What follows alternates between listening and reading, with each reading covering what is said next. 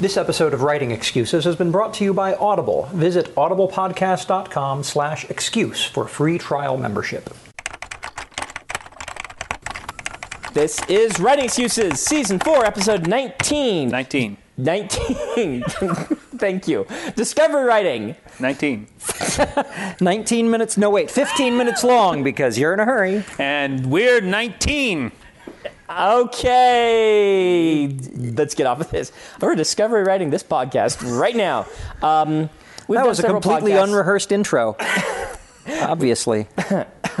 We've done several podcasts on how to outline, and we were looking through the comments and emails we've gotten from people asking for certain podcasts, and yes, we do read those occasionally, and a lot of revision ones came up and a lot of questions about revising, and we were discussing, we realized we haven't really talked about how to be a discovery writer.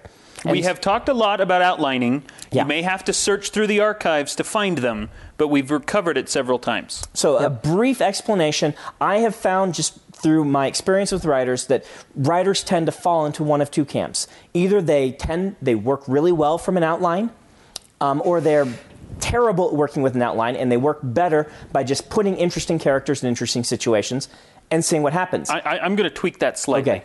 Because the more I think about it and the more I talk to people, I've come to believe that it's not two kinds of writers, it's two kinds of writing. Two types of writing. And that people exist on a scale somewhere between them. Right. Yeah. There is quite the scale. In fact, the metaphor that I love about this. The metaphor that I love for this, and I'm not sure, we may have used it before, is that the outline writer sits down with a map and plans the road trip. Mm-hmm. The discovery writing writer walks into the garage and picks a cool car. Right. And takes off in it. That's it, exactly.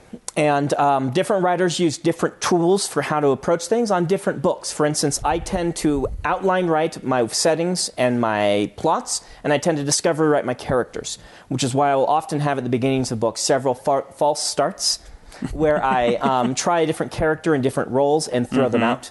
In different books, I discovery write or not. My epic fantasies, I have to do a lot of outlining. My Alcatraz books, I don't. The false start is not a bad thing. No, it's not. And we see that. You see that in any writing, I believe.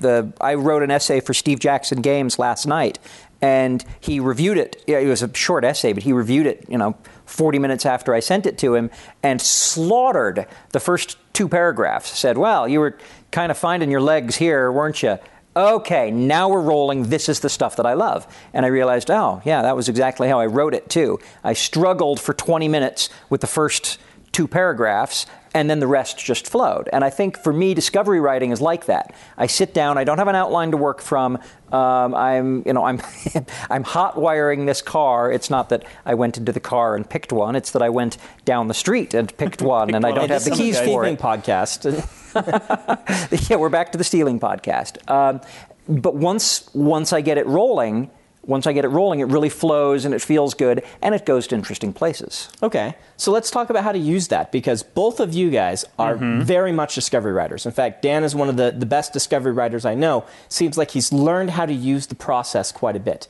How do you use false starts? Let's talk about those. Do you do this? I do this. What I do is the first half of my book will be discovery written, and the second half will be heavily outlined. Okay. And that's because I know from experience that I need the help with the ending, but I don't know what I want the ending to be until I figure out who the characters are and what they want to do and what's interesting about it. Okay. And so I will go through, I like to start doing just characters talking to each other. If I know I'm going to have false starts to begin with, I'll just plan for it and say, okay, let's start and have this guy just talk. And that'll help me figure out who he is. And then I'll say, oh, great, put that in a different file, start over now that I know who he is, and we'll have him talk about the story.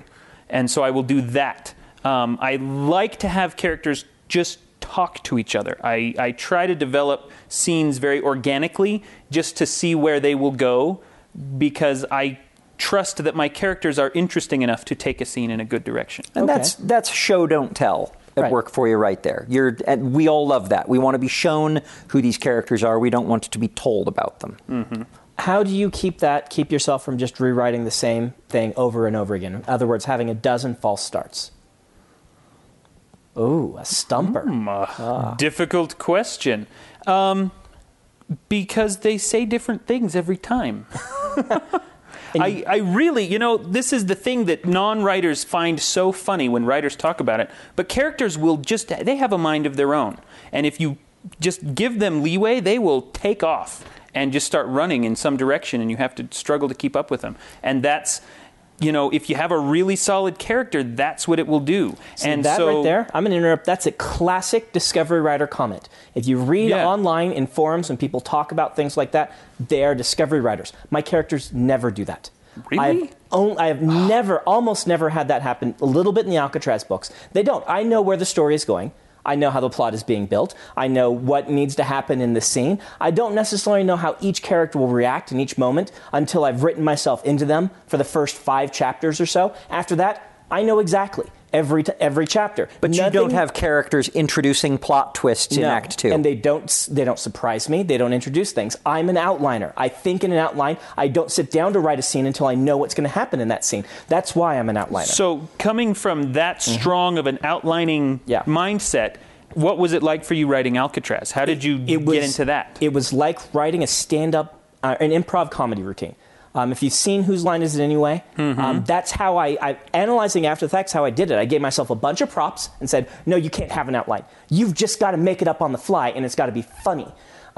That's how I get the funny into it, is by making it up on the fly. I can't be funny in the same way as the Alcatraz books pre-planned. What's fascinating is that what you've just described is a very structured process for laying down structure and ground rules for doing something that most Discovery writers do very, very organically. We don't pick our props. I talk about picking the car. Right. We kind of do. You wander in and say, that's a great car, and go.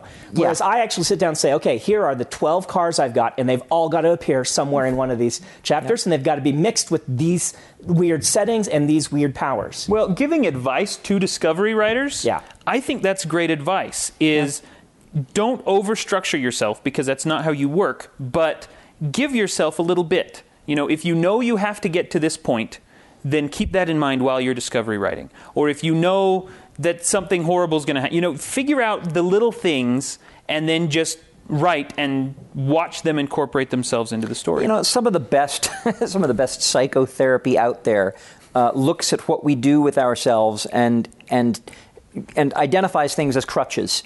And when you are trying to Discovery write and you have never been a Discovery writer before, you may look at, your outline and your structure and your world building and all of these process elements as crutches. If you try and take them all away, the science of therapy says, well, you're just going to fail. Don't take them all away. Leave yourself 1 or 2 crutches, pick them carefully, and then move from there. And so, Brandon's creation of a structure within which he could Discovery write is a fantastic way to do it.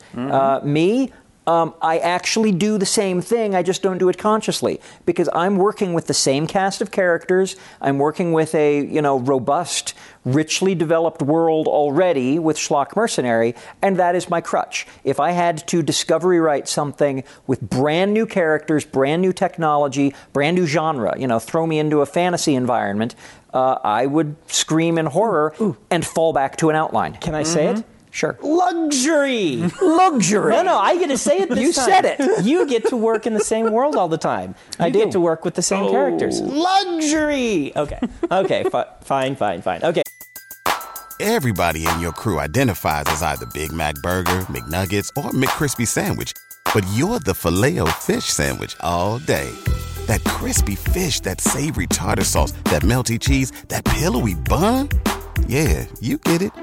Every time. And if you love the Filet-O-Fish, right now you can catch 2 of the classics you love for just $6. Limited time only. Price and participation may vary. Cannot be combined with any other offer. Single item at regular price. Ba-da-ba-ba-ba. We're going to move on. Let's do our advertisement. Let's plug a book. We really, book of the week, we really appreciate Audible supporting us as a podcast, and Dan has a great book he wants to talk about. Yes, indeed. Way of the Wolf, the first book of the Vampire Earth series by E.E. Knight.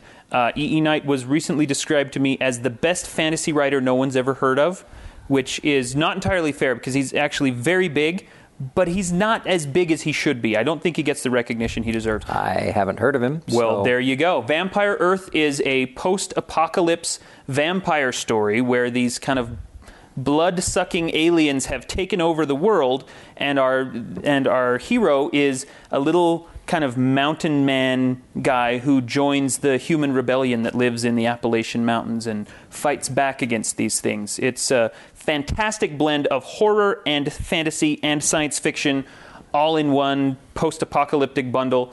I recommend it highly. All right. And we don't know if it was Discovery written. We don't know. We don't know if it was Discovery written or not. We just like the book, or at least Dan does. Yes. audiblepodcast.com/excuse. Download your free copy with the free trial for 15 days. All right. So I want to do my normal thing, and I want to say, okay, let's bring this back and talk about advice. Advice to new writers who maybe are Discovery writers and are struggling with their own writing process or want to try it. One big problem Discovery writers have, and I want you guys to give us advice on this, Discovery writers have terrible problems with endings.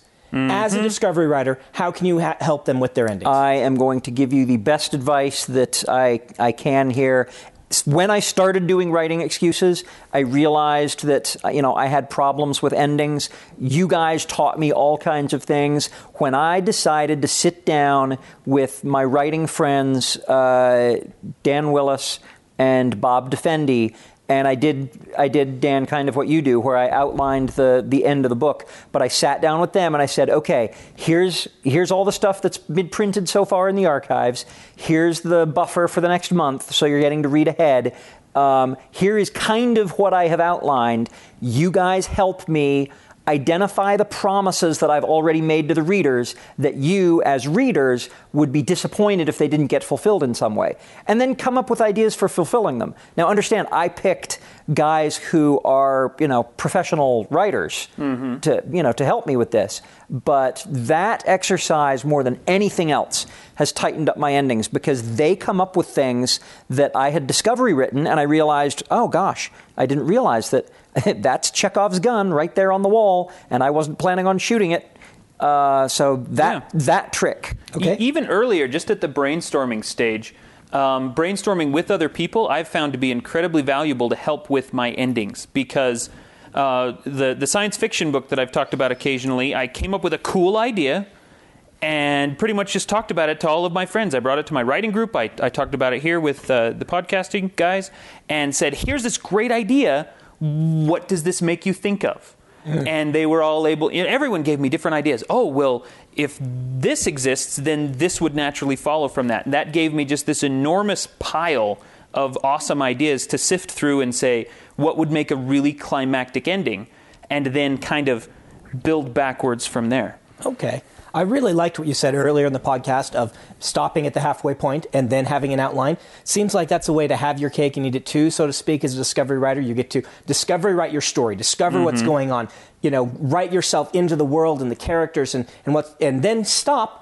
And when you start to bring it back and bring it together, then you have some structure and outline. That might be What's something usually to try. happened when you're Discovery writing the early parts of the book is that you have in your head, you realize, oh, I think I know how this is going to end, and you're now excited about writing the ending, and a lot of Discovery writers and a lot of new writers get bound up in writing the boring bits where they're now ready to write the exciting ending because they've thought of it. I would recommend to, as part of this outlining process, write that exciting ending and then be prepared to apply, was it Orson Scott Card's advice, where, the first resolution that you think of is probably the obvious one and you're going to throw it out. But you need to have written it down so that you can look at it and figure out what it is that you're going really to change. do. That's interesting. Well, and that brings up a good point, which is Discovery writers, sorry to tell you this, but you're going to have to go back and revise that. In a lot of cases, think of your first Discovery written draft as a really extensive outline. Because once you figure out what that ending is going to be in that second half, you need to go back in the first half and make sure that you're foreshadowing things, that you're putting in all the elements that need to be there so that you're leading up properly. So revision is still very important, even if you're a Discovery writer. Well, Discovery writers, I found, tend to do more drafts of a book than outliners. And Discovery writers tend to enjoy revising a little bit more, I found, which can sometimes get them into trouble. Discovery writers I know are the ones who will stop at the 3/4 mark, or the 1/4 mark, on a book, and then start it over again, and do that again and again and again and again because they like this revision process. Well, and that's that 1/4 mark, that's the one to really worry about because that's where the freedom starts to disappear because you've written so much and you realize, oh, everything I write from here on out has to take into account all the stuff I've already written. I can't destroy the setting and the characters that I've already done. And so that kind of becomes more of a burden as you go. It becomes more of a burden, but at the same time, I think good advice would be to allow yourself to break it.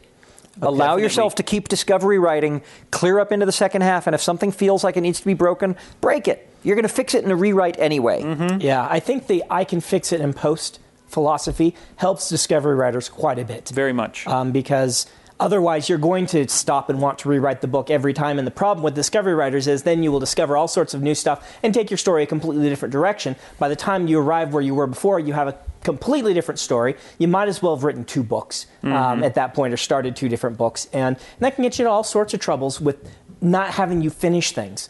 I will say, though, that discovery writers, something I kind of envy about discovery writers, and when I've done it, something I like about my fiction is the sense of spontaneity to the organic growth of a story. I guess this is a reason to discovery write, is because it does feel more organic. And by organic, I mean more real in many ways. It feels miraculous, is what it feels like. No, I'm serious. If for me, when I sit down without an outline, without a framework, other than, I've got the characters, I've got maybe some ideas, and all of a sudden new things just start happening, that to me feels just really miraculous and wonderful. What was it Neil Gaiman said? That writing a book is like jumping out of an airplane with some yarn and knitting a parachute by the time you hit the ground. Or trying to, at least, which I found to be quite a great quote, particularly if you are a discovery writer. All right, Howard, discovery write us a writing prompt. Discovery write us a writing prompt. Okay, you know what? We're gonna do Brandon's improv technique. Okay. Where you are right now, unless you're in your car, look around and pick 6 unrelated items. Pick 6 in a car. Just don't unrelated items. They're going to be related because you're on the road.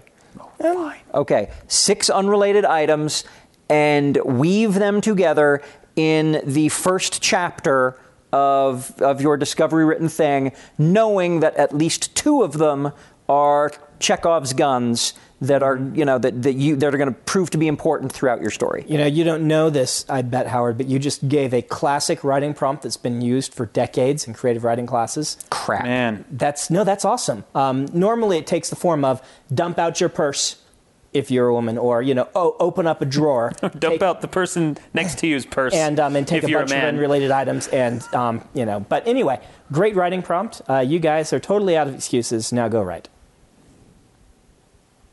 Oh, and put that stuff back in your purse. Yeah. And this wasn't 19 minutes long. I'm sorry. We lied. We can drag it out, though. We're only 90 seconds away. Jordo, stop us. Producer Jordo is turning us off. He's cutting us off. If you aren't familiar with Locus Magazine, they're a long-standing and respected website, magazine, archive, and resource for science fiction, fantasy, and horror. Basically, they're the industry magazine for our genre. They also run the annual Locus Awards, a top-tier award that recognizes new, diverse, and excellent voices in speculative fiction. They tell the storyteller's stories through author interviews, book reviews, curated reading lists, international industry news, obituaries, and more. Locus has meant a lot to me, both personally and professionally. In my career, I've been interviewed by them, and I've also turned to them as a source of understanding who is involved in the industry. Locus is holding their annual fundraising drive to keep their doors open, lights on, and future bright. I'll be contributing to their crowdfunding campaign by donating a cut scene, some original art, and a couple of other things like, do you want to do a one-on-one chat with me? So join me in supporting Locus.